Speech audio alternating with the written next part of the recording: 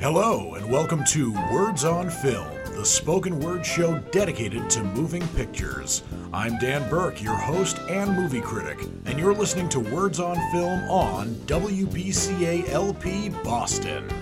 I will be reviewing some of the newest movies out right now.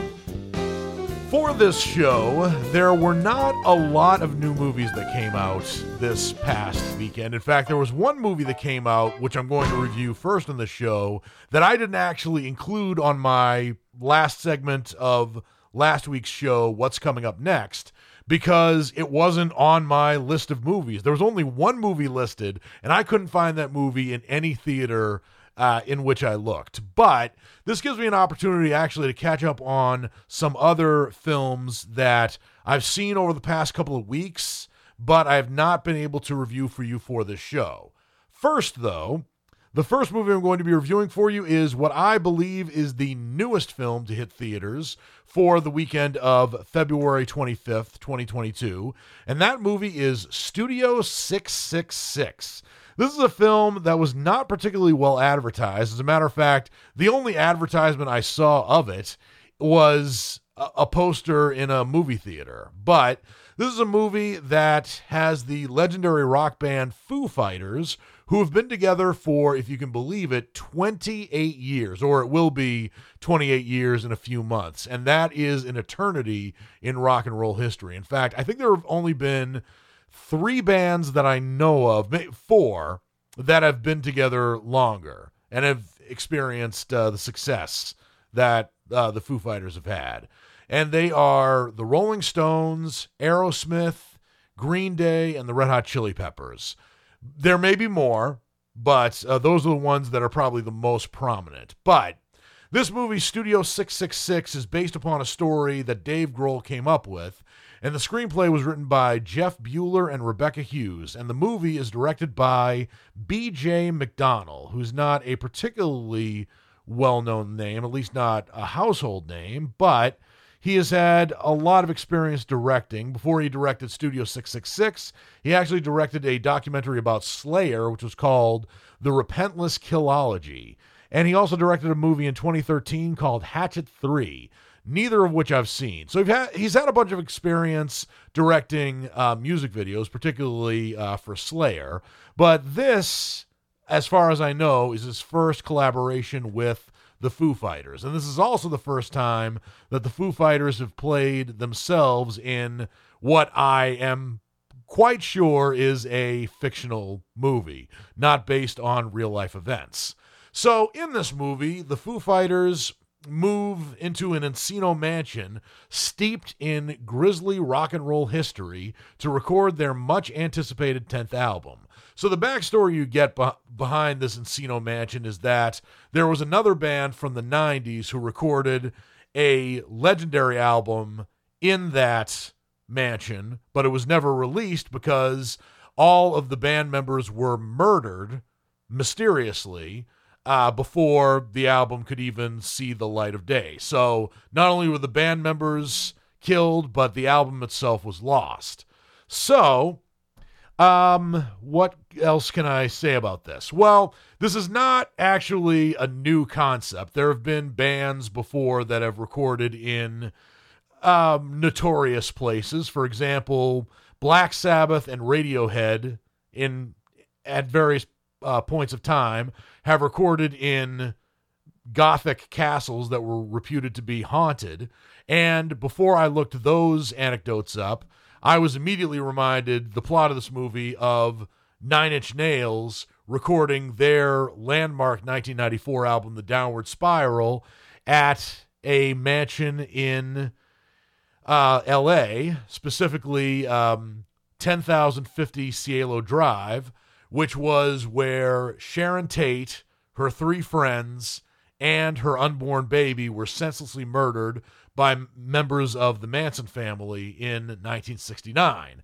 Now, 10,050 Cielo Drive has since been demolished, but I would imagine that I would feel so uncomfortable spending 5 minutes standing in the lobby of 10,050 Cielo Drive. I couldn't imagine moving in there or recording an album, especially after the murders that took place there, but that's what Trent Reznor did with his band Nine Inch Nails, and it worked out very well for him because the Downward Spiral was a critical and commercial success. So the Foo Fighters in this movie take the same kind of creative cue and move into this mansion.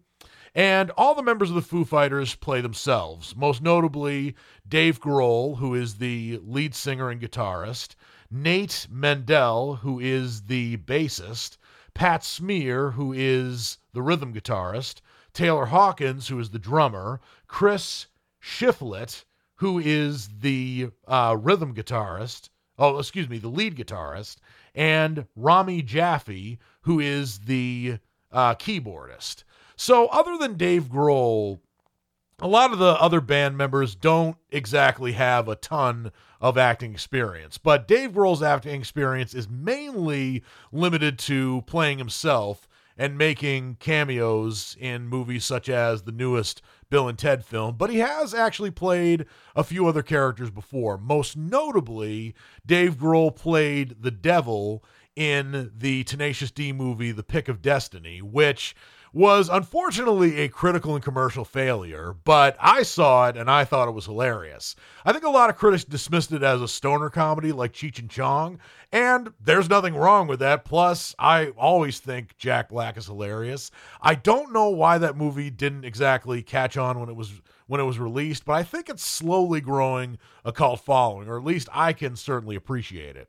And Studio 666 is not a drama based on the Foo Fighters recording their 10th album. It is a horror comedy, and I think that this this movie takes a lot of artistic liberty, not to mention inspiration, not only from the real-life incidents of rock bands recording in notorious places, but also some other elements of movies like This Is Spinal Tap, and even the Evil Dead films, particularly where there's a plot twist involving a book that's known as the Book of the Dead, which is exactly what the book was named in the Army of Darkness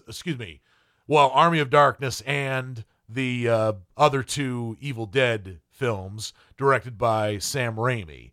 I don't exactly know if Sam Raimi could sue for trademark infringement, but he does at least have a convincing enough case to go to trial. But then again, I'm not influencing him to do one thing or the other. But putting aside those obvious influences, I was actually very entertained by Studio 666. Yeah, the acting of the Foo Fighters isn't great, but I didn't expect them to be Sir Laurence Olivier or Marlon Brando. I do think the fact that they've been a band for nearly 30 years, the chemistry that is between these band members is very evident here. And I do think they actually play off well alongside each other, as they probably should, having been a band that's been together for that long. And there are also plot elements in here that I can't exactly pinpoint to another movie, but I've seen them before, particularly the songwriter and lead singer who gets so obsessed with recording this album that no matter how many bad things happen in their recording space, he just wants to keep on recording the album, and he becomes more obsessed, more micromanaging, and also, because of the paranormal entities in this Encino mansion, he becomes also more evil.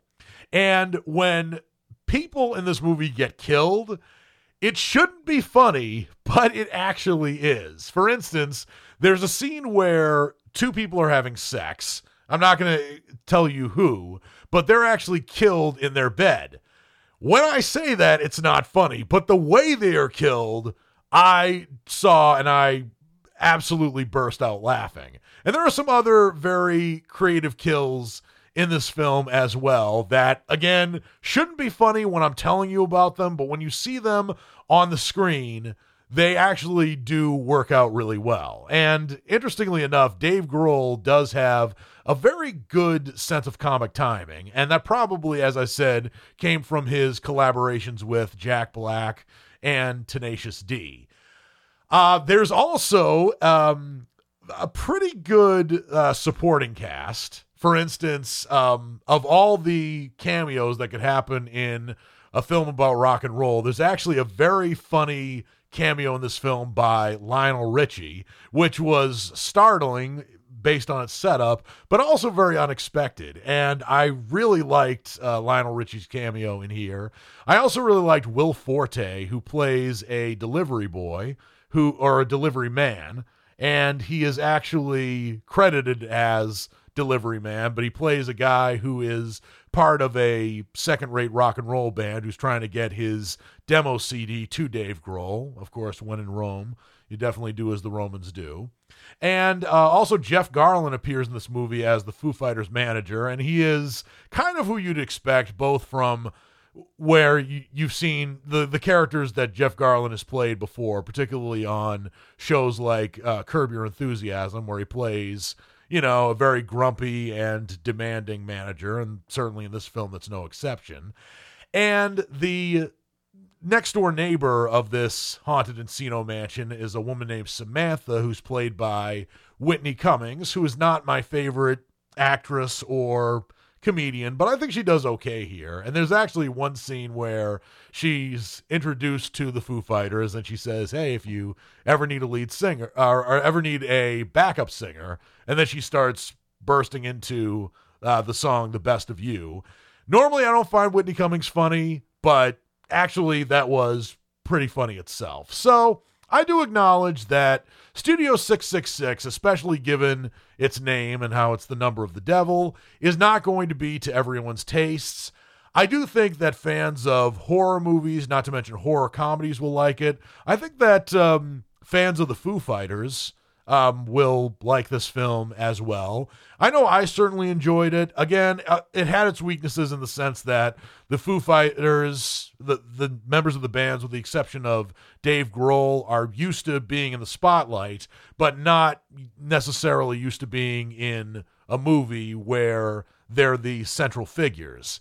So the acting wasn't particularly great, and I do understand that there was some inspiration from other rockumentaries, rock and roll movies, and horror comedies.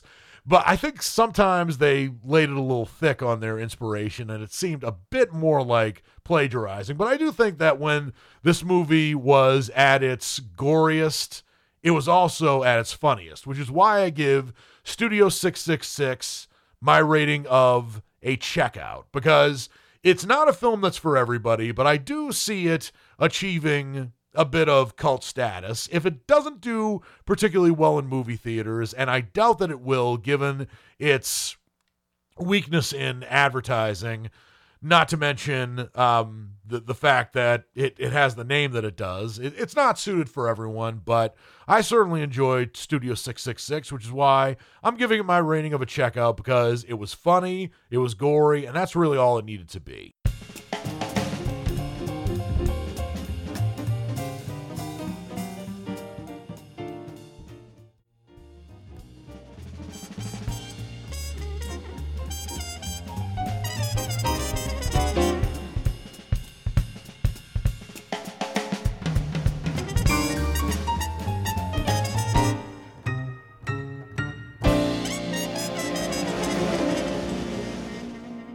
Welcome back to Words on Film, the spoken word show dedicated to moving pictures. I am your host and movie critic, Dan Burke. Let me just say before I get into my next review that I was doing my segment last week, What's Coming Up Next, and I detail the movies that are coming out in theaters as well as the movies that are being released on streaming. And one of the movies that I was mentioning that was being released on Netflix as a Netflix original, I said, I will review it for you, as much as I will probably not like this film, on next week's show. Well, promise kept. The next movie I'm going to be reviewing for you is Tyler Perry's A Madea Homecoming. What really pisses me off about this film is that back in 2019, Tyler Perry released A Madea Family Funeral, which he promised would be the last Madea movie. He said it would be the last. Did I shed any tears?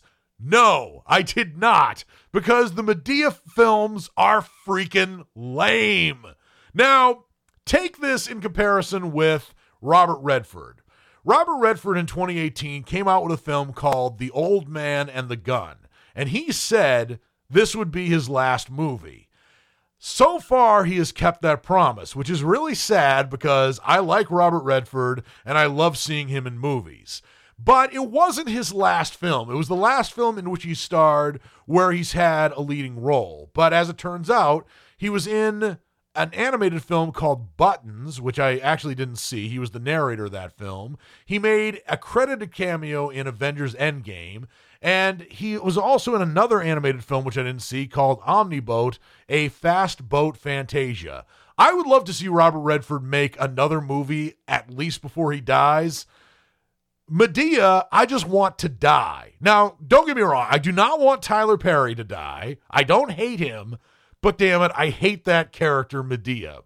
And the reason I hate her so much is because A, she's not funny. B, she's been in way too many movies, and for that matter, plays. And C, I have seen Tyler Perry do better in other films. He is a good actor. Gone Girl, where he plays a Johnny Cochran-like lawyer, has been his best movie to date. He can do, and has done, so much better than that freaking Madea character and her annoying brother Joe, who looks like an old man who has the skin on his face rotting off. I can't tell whether that's shoddy makeup or that's supposed to be a joke. But anyway, a Madea Homecoming. So what does homecoming mean? Well, this may be a Southern thing, but I always considered homecoming like a big game at your alma mater, for example, whether it's high school or college. This is the one where it really, really matters when the home team wins. Is that what a Madea Homecoming is about? No, it isn't. It has nothing to do with sports. Instead, Madea's back, hallelujah, says the premise that I'm supposed to read for you. And she's not putting up with any nonsense as family drama erupts as her great-grandson's college graduation celebration. Now, I did say when I was reading this premise, or this plot synopsis, I said, let me guess, somebody's cheating on somebody else. Well, to Tyler Perry's credit, and I will give him a little tiny sliver of credit here, infidelity is not exactly a part of this movie. But it doesn't make it any better, because Madea is talking up a goddamn storm. Joe is blabbing, and there are also some very off-color and tasteless sex jokes here. And sometimes I can find off-color and tasteless sex jokes very funny. Coming from Tyler Perry, who has no sense of comic timing whatsoever, in my opinion, it's just a headache. It really is. And to make matters worse, Tyler Perry is not the only one in drag. As it turns out, Madea's great-grandson, Tim, is graduating from college, an unnamed HBCU, along with his best friend, Davi, who is an Irish Dutch immigrant who also has some African blood in him because he's part black. And he's played by Isha Blacker. Last name spelled Blaaker. So I'm not sure if that's pronounced Blacker or Blocker. I don't know. But anyway, his Irish relatives who are white come to visit him on his graduation. And one of his relatives is an aunt by the name of Agnes Brown, who's played by Brendan O'Carroll. So Tyler Perry is not the only one in drag here, but unlike Tyler Perry, Brendan O'Carroll, to his credit, actually looks like a woman. He actually kind of looked like one of my grandparents. But anyway, I guess Brendan O'Carroll was serviceable in this role, but there's a very tired subplot that tends to occur in certain African-American movies, particularly those by Tyler Perry, where there is a white person or white people who come to visit and something racist allegedly slips out. And this is what Madea does to me. And I also don't really understand. I guess Madea is supposed to be a comic relief character for the people in Georgia who frequently go to church. She's supposed to be comic relief for the people who see these kinds of movies. But I don't exactly get what is redeemable about Medea's character, in addition to the fact that she's not funny. She's an embodiment of all 7 deadly sins combined into one person that you probably could be if you're not Donald Trump. And also, there are other segments in this film, like there's a black and white segment where Madea is a younger person, again, played by Tyler Perry in drag. And apparently she comes home and she finds that her husband and her roommate Rose have left her. And she's walking around the apartment basically saying things that should not be spoken. What I mean by that is she looks around and she sees empty drawers and she goes, "Oh, the drawers are empty." And she goes around looking for her husband and she says, "Oh, I can't find my husband." These are very obvious things to say. You know, you could just look around, not say anything, and find that the drawers are empty, that your husband has taken his things, not to mention run away with another woman named Rose. You didn't even have to really say that. And then there's another scene where she goes to the NAACP office where her friend Rose works, and she's going around going, "Where the hell is Rose?" And these people who are working at the NAACP are looking at her as probably anybody else would who just barges into an office and rages. But instead of looking around for this person, Rose, Tyler Perry as Madea just starts going around the walls and tearing down the posters as if her friend Rose is behind those posters.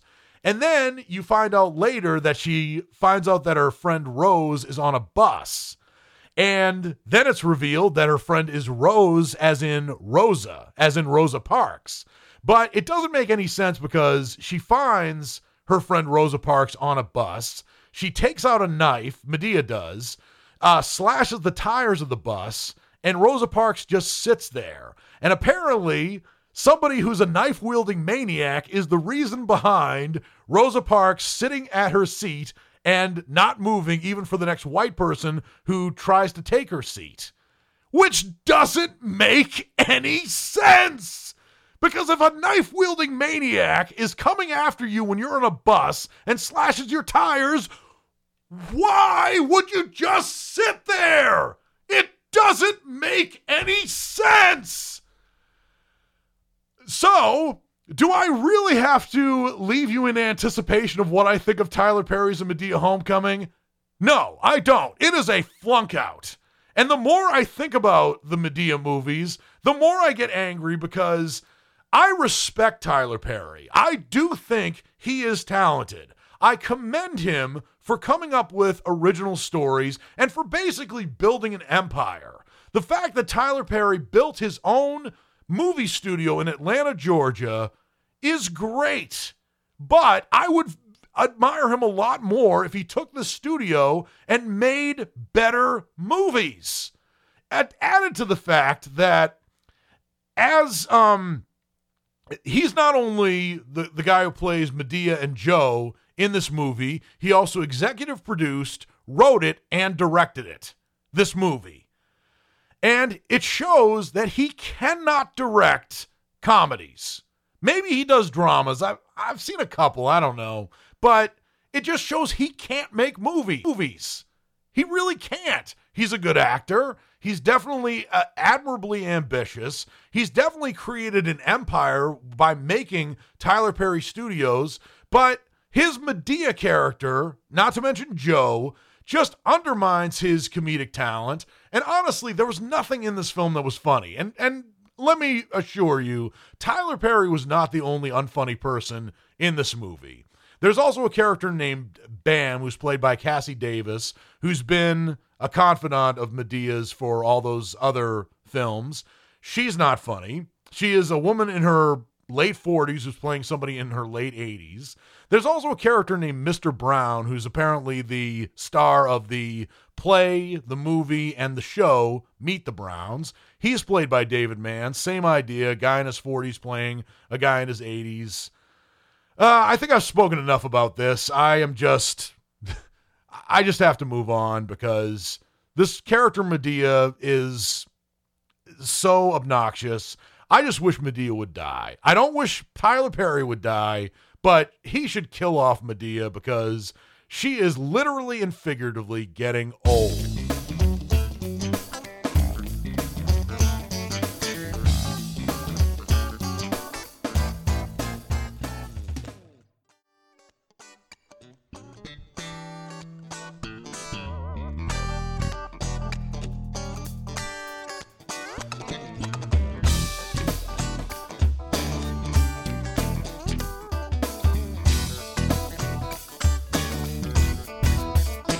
Welcome back to Words on Film, the spoken word show dedicated to moving pictures. I am your host and movie critic, Dan Burke. The next movie I'm going to be reviewing for you is Scream. Scream is a film that came out on January 14th, so it's been a while since it's been in theaters, but I just got to review it this week, and it is the fifth of the Scream movies. It's kind of annoying because this is the only entry in the Scream saga that has the same title as the 1996 film upon which it was based. And I liked the original Scream film a lot. I didn't get to see it in theaters, but I did see it on video a little while later, and I enjoyed it. Scream 2 was also very good. I thought it was a very worthy sequel. And the reveal of who the mass killer was in Scream 2 was, in my opinion, the best twist of the Scream films. I thought the actual twist of the original Scream movie was pretty good. And I saw Scream 3. I didn't particularly care for it, especially given the fact that they had the mass killer again. And I was less concerned with who that mass killer was and more just dumbfounded by how the Ghostface killer in this film had so many things happen to him, like getting hit by a car or having a bookshelf fall on his head, and somehow he didn't even die from all those things that were happening. He or she, I should say.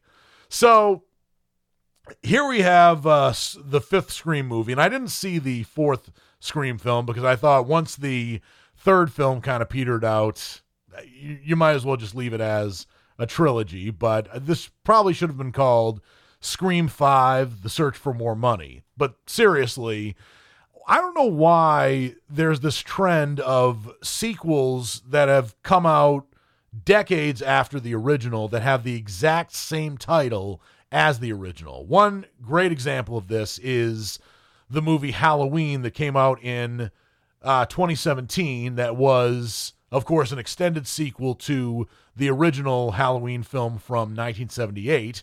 You could have called it Next Halloween. You could have called it Halloween 40 years later. You know, you could have had some title that differentiated it from the original. Same with the 2016 movie of Ghostbusters, which I don't know if it was a sequel to the 1984 movie, but it should have been called something else, like The Next Ghostbusters or She Ghostbusters, for example. Similarly, if you didn't want to name this, if the filmmakers didn't want to name this movie Scream 5, they could have called it Scream Again. They could have called it Scream Louder. Actually, Scream Louder I would have seen, or I would have appreciated the creativity in that title. But anyway, this movie takes place 25 years after the original series of murders in the fictional suburb of Woodsboro. And, as you might expect, a new Ghostface emerges, and Sidney Prescott must return to uncover the truth. So this movie has various cast members of the original 3 Scream movies, and I'm not sure about the 4th one because I haven't seen it, reprising their roles. So, for example, Neve Campbell makes a welcome return as Sidney Prescott, and she still looks good. Just saying. It actually kind of amazes me because she's not an A-lister anymore, and I do think that the same reason that Neve Campbell isn't an A-lister anymore is the same reason that Rose McGowan and Ashley Judd and other people who were famous in the 90s and aughts who were A-listers then and aren't now. I think there's the similar reason, because Harvey Weinstein actively and vindictively ruined their careers because he made a move on them, they rejected it, and he said, fine, I will ruin you. And he did. And he got away with it for decades. And I think, although I'm not entirely positive, that the same thing happened to Neve Campbell.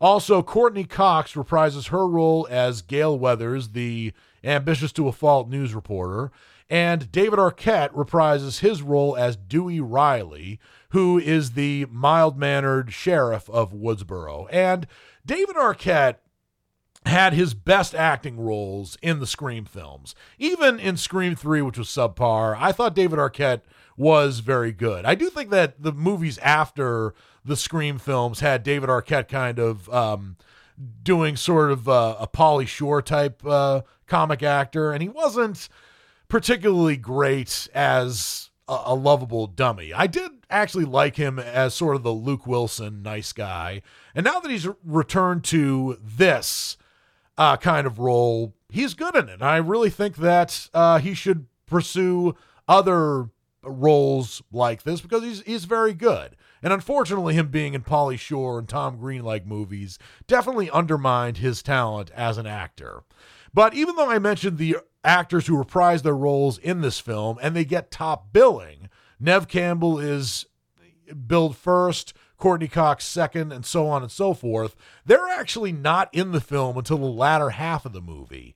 Instead, we basically get, unfortunately, Scream retread. So we're introduced to Tara Carpenter, who is played by Jenna Ortega, who coincidentally was also in the movie Studio 666, making a little bit more than a cameo in that film.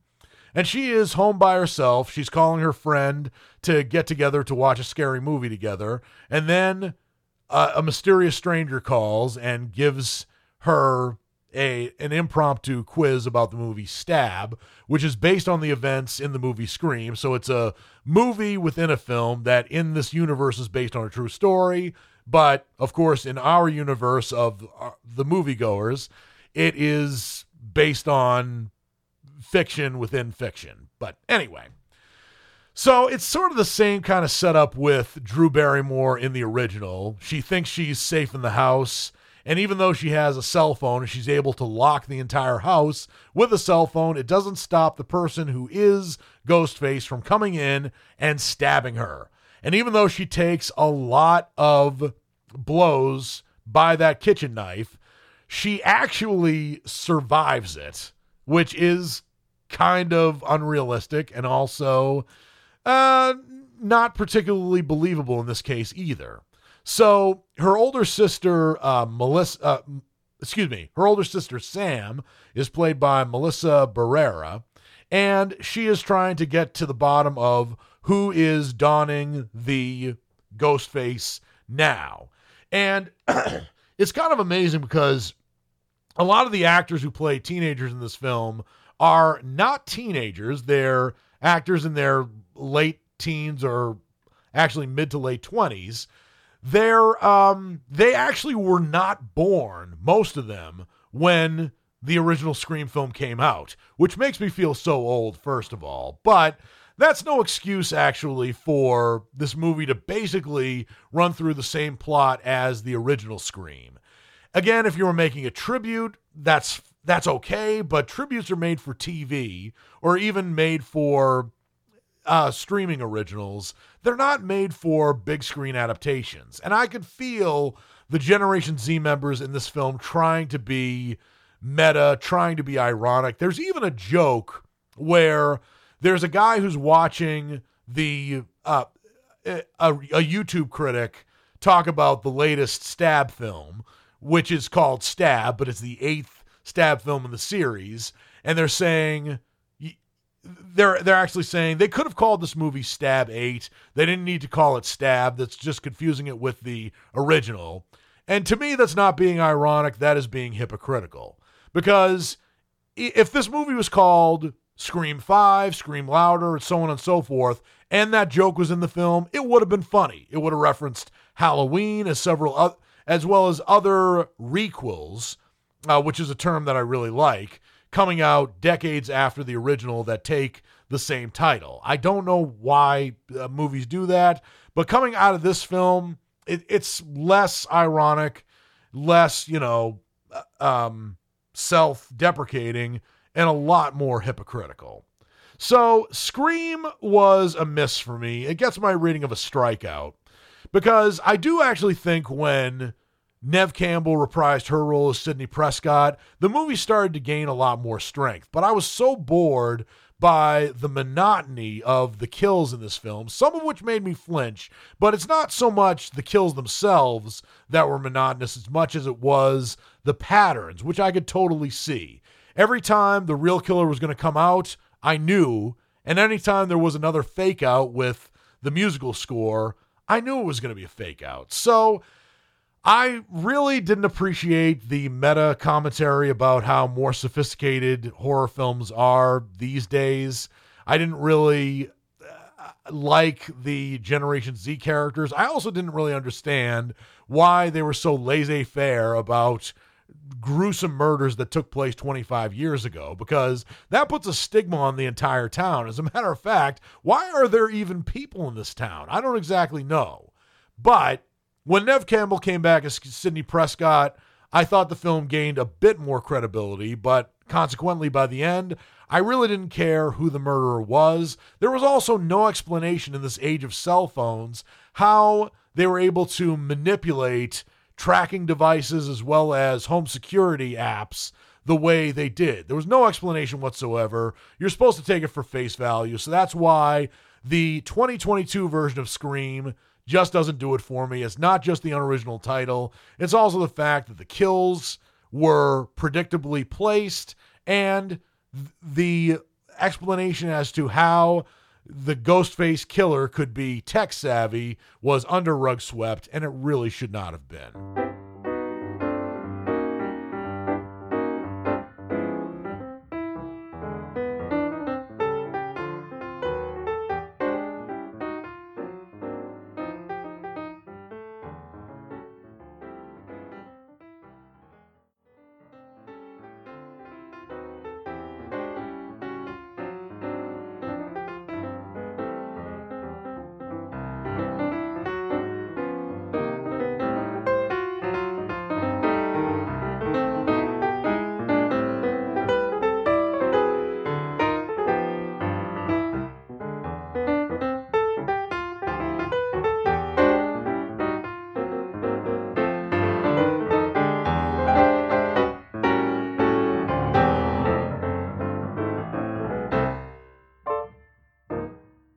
Welcome back to Words on Film, the spoken word show dedicated to moving pictures. I am your host and movie critic, Dan Burke. The next movie I'm going to be reviewing for you is Blacklight. This is the latest action film starring Liam Neeson, and it is a movie about a government operative named Travis Block who is coming to terms with his shadowy past. When he discovers a plot targeting U.S. citizens, Block finds himself in the crosshairs of the FBI director he once helped protect. Blacklight is another action film with Liam Neeson, and simply put, it is an action film with Liam Neeson that I've seen several times before.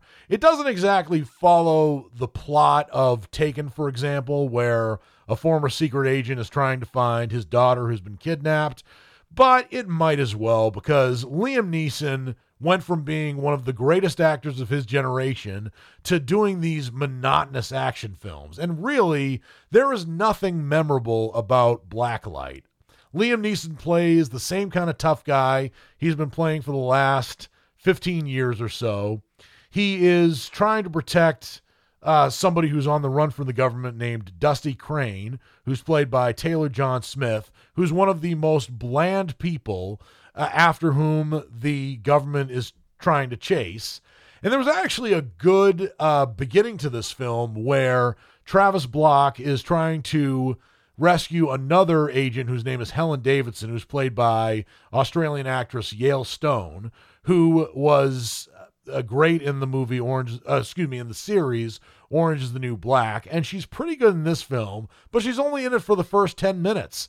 And I was thinking to myself, why wasn't the film about rescuing this agent as opposed to finding somebody after whom the government is trying to catch? And there was actually a good supporting performance in this movie by Emmy Raver Lampman, who plays a journalist named Mira Jones. And I think she's good, and she does well with what she's been given as a character arc. And while I haven't seen her in other TV shows, she's currently in 2 television shows. The first one is called Central Park, and the other one is called The Umbrella Academy. And I've heard raves about her, and truthfully, she's the only person in this film, the only one who actually acts well. But she, as a journalist, uncovers a government conspiracy that her publisher, as is standard of such action films, just basically says, "Oh, you don't know what you're talking about. You're wasting my time. People wouldn't want to read about a government conspiracy." And this is like this for about 3 different scenes. And the movie kind of sputters and ultimately stalls when you realize that the government conspiracy leads all the way up to I shouldn't spoil that. But I guess sometimes Words on Film has a rule that I've instated that's called no spoilers. And I was just about to reveal that this conspiracy leads all the way up to the government. I guess I'll leave you in the dark about what branch of the government, because there's a scene where basically Liam Neeson confronts somebody who works in the government who he's known for decades, and he just basically grabs him by the shirt and shakes him, and the guy says, okay, I did it. And then there are a couple of scenes that don't really matter, and then the movie ends. And it's really kind of a shame because, like Tyler Perry, Liam Neeson has painted himself into a corner in his movie career in that he's playing these very bland and not particularly memorable action roles where the world seems to forget that he's Irish. And I don't know if he's supposed to be an American, but like Kevin Costner in Robin Hood, Prince of Thieves, he just refuses to give up his accent because he plays a guy named Travis Block, which is not an Irish name that I know of.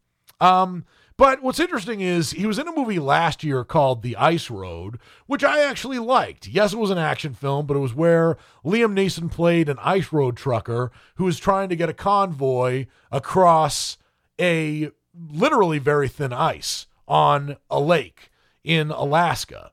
And the fact that he was honest, his character was honest about having been from Ireland, having immigrated to the United States and worked his way up, I liked that. I liked how Liam Neeson was honest with himself, and it actually developed a very good character arc for him. Here, he might as well be played by Steven Seagal. He might as well have the same sort of acting ability as Steven Seagal. And Liam Neeson is better than Steven Seagal. But I don't understand why he's getting movies like Steven Seagal, particularly ones that are not particularly well written. But unfortunately, I think Liam Neeson is going to be in these movies for quite some time. It's great that he's still acting, but for the guy who acted as the lead in Schindler's List, not only Steven Spielberg's best movie, but also one of the greatest films ever made, period. I would like to see Liam Neeson go back to some of these more serious roles. Or if he's going to be in action films, I'd like to see him better written. But as it stands here, Blacklight is such a forgettable film, and it gets my rating of a flunk out. It's a movie that has a lot of characters who could potentially be smart, but it is so forgettable. As a matter of fact, I actually fell asleep halfway through the film. I mean, I didn't fall asleep all the way to the very end. I rarely do.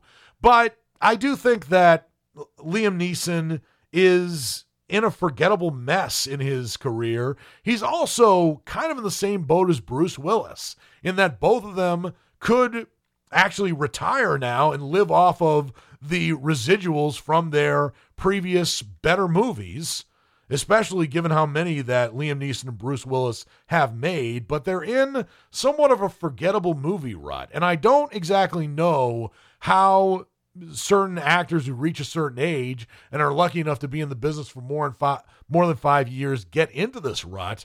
But Liam Neeson and Bruce Willis, I hope, will get out of it, because truth be told, both of them deserve better, but most especially Liam Neeson does.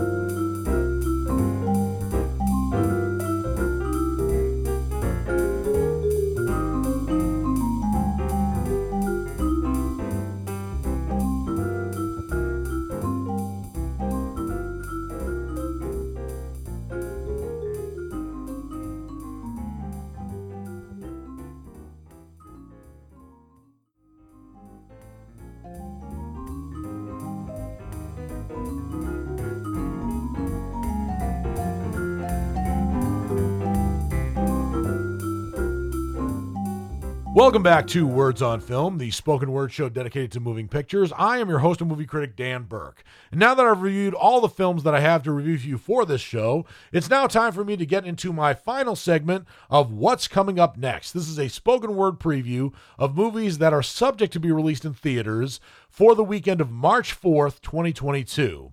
First and foremost, the movie that is going to be released in theaters, even in theaters near you, is a movie that's called The Batman. Is this the first Batman movie? You know it isn't. But it is the DC Extended Universe starting over with the Batman character, especially given that Ben Affleck kind of ruined what Christian Bale built in his character. In other words, Ben Affleck signed off from playing Bruce Wayne and Batman a few years ago, and good riddance to him, because he was probably the worst person to play Batman on screen, and that does include Adam West. Yeah, Ben Affleck was just terrible as Batman in Batman vs. Superman, Dawn of Justice, and what I've seen of the Justice League film. Although I hear great things about Zack Snyder's director's cut of Justice League, but I haven't seen that yet. I hear it's great, but the Justice League from 2018 just disappointed me so much, because a movie that has Batman, Superman, Wonder Woman, Aquaman, The Flash, and Cyborg should not be a bad film. But unfortunately, the DC Extended Universe was in a rush to make the Justice League movie, and had it taken its time, had it come out with another Batman film with Ben Affleck, the Wonder Woman film before Batman vs. Superman, Dawn of Justice, and maybe a film about Cyborg, Aquaman, and or The Flash before coming out with the Justice League, the DC Extended Universe would be in a better place right now. Now, I don't know if The Batman, the movie that's coming out this next weekend, is going to be tied into the same DC Extended Universe. If people are going to, in the movie, pretend that Robert Pattinson was Ben Affleck all along. I don't know, but I would be interested to see how this plays out. But anyway, in The Batman, the Riddler is a sadistic serial killer. Interesting. Far cry from Batman Forever. But when the Riddler begins murdering key political figures in Gotham, Batman is forced to investigate the city's hidden corruption and question his family's involvement. As I said previously, Robert Pattinson is donning the Dark Knight's costume for the first time, and Zoe Kravitz is got top billing in this film over Robert Pattinson as Catwoman. Very interesting. And I really have to see the roster of acting talent in this film. I got to see who plays the Riddler. The Riddler is played by Paul Dano. Very good choice, interestingly enough. And his name is Edward Nashton Nigma. I didn't realize that was the middle name of the Riddler. And we also have Colin Farrell playing Oswald Cobblepot. For those people who know your Batman history, Oswald Cobblepot was the real name of the Penguin. And we also have Andy Serkis playing Alfred Pennyworth. Really good casting here. And Jeffrey Wright playing Commissioner Gordon. My God, this is an amazing cast. So I'm not going to build this up too much, but The Batman is coming out in theaters this coming weekend. I will see it. I will see it. And I will review it for you on next week's show. And who knows, this may become the highest grossing film of 2022, or at least for the first half of the year. But we'll see. Another film that is coming out in theaters this coming weekend is a movie that's called Mrs. Harris Goes to Paris. This is based on a book, and it was also made into a TV movie in the early 90s, starring Angela Lansbury as Mrs. Harris.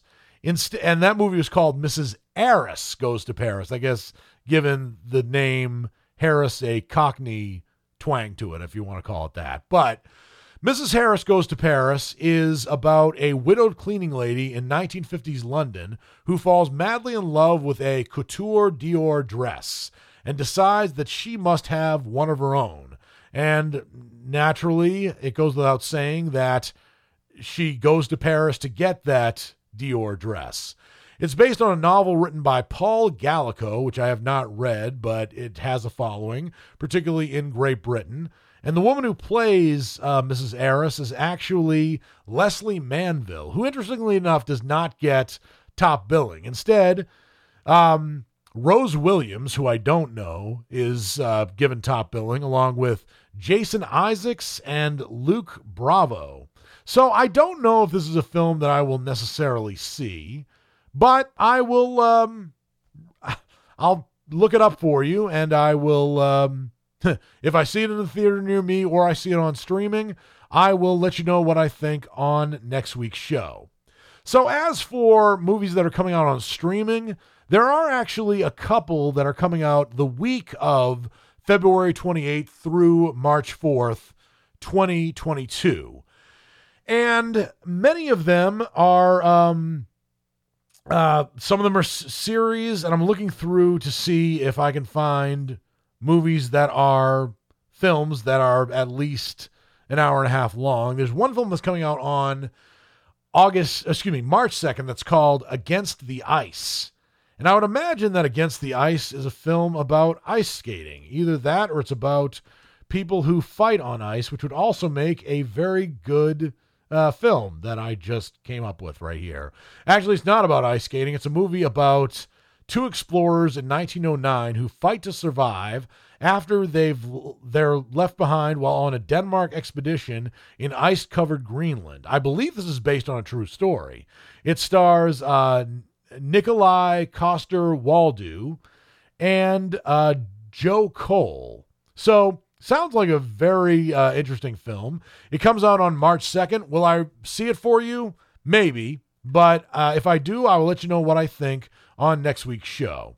Another film that's coming out on March 2nd is one that's called The Pirates, The Last Royal Treasure. And it sounds like a kid's film, but it is a foreign film that is live action, and it's directed by Jung Hoon Kim, so it's South Korean, and it's a sequel to the 2014 movie The Pirates, which I haven't seen, and it is about a sea battle between pirates, bandits, and pioneers who search for a seal that disappeared in a whale attack before the founding of the Joseon dynasty.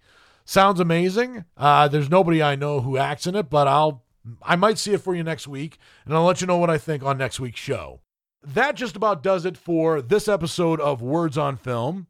Words on Film is the spoken word show dedicated to moving pictures, and I am your host and movie critic, Dan Burke, reminding you that the views and opinions expressed on Words on Film about movies or other topics are solely those of your host and movie critic, Dan Burke. They do not necessarily reflect the views and opinions of any employees or volunteers who are working at WBCA or the station as a whole. Until I watch a whole bunch of brand new movies, this is Dan Burke saying I'll see you at the movies.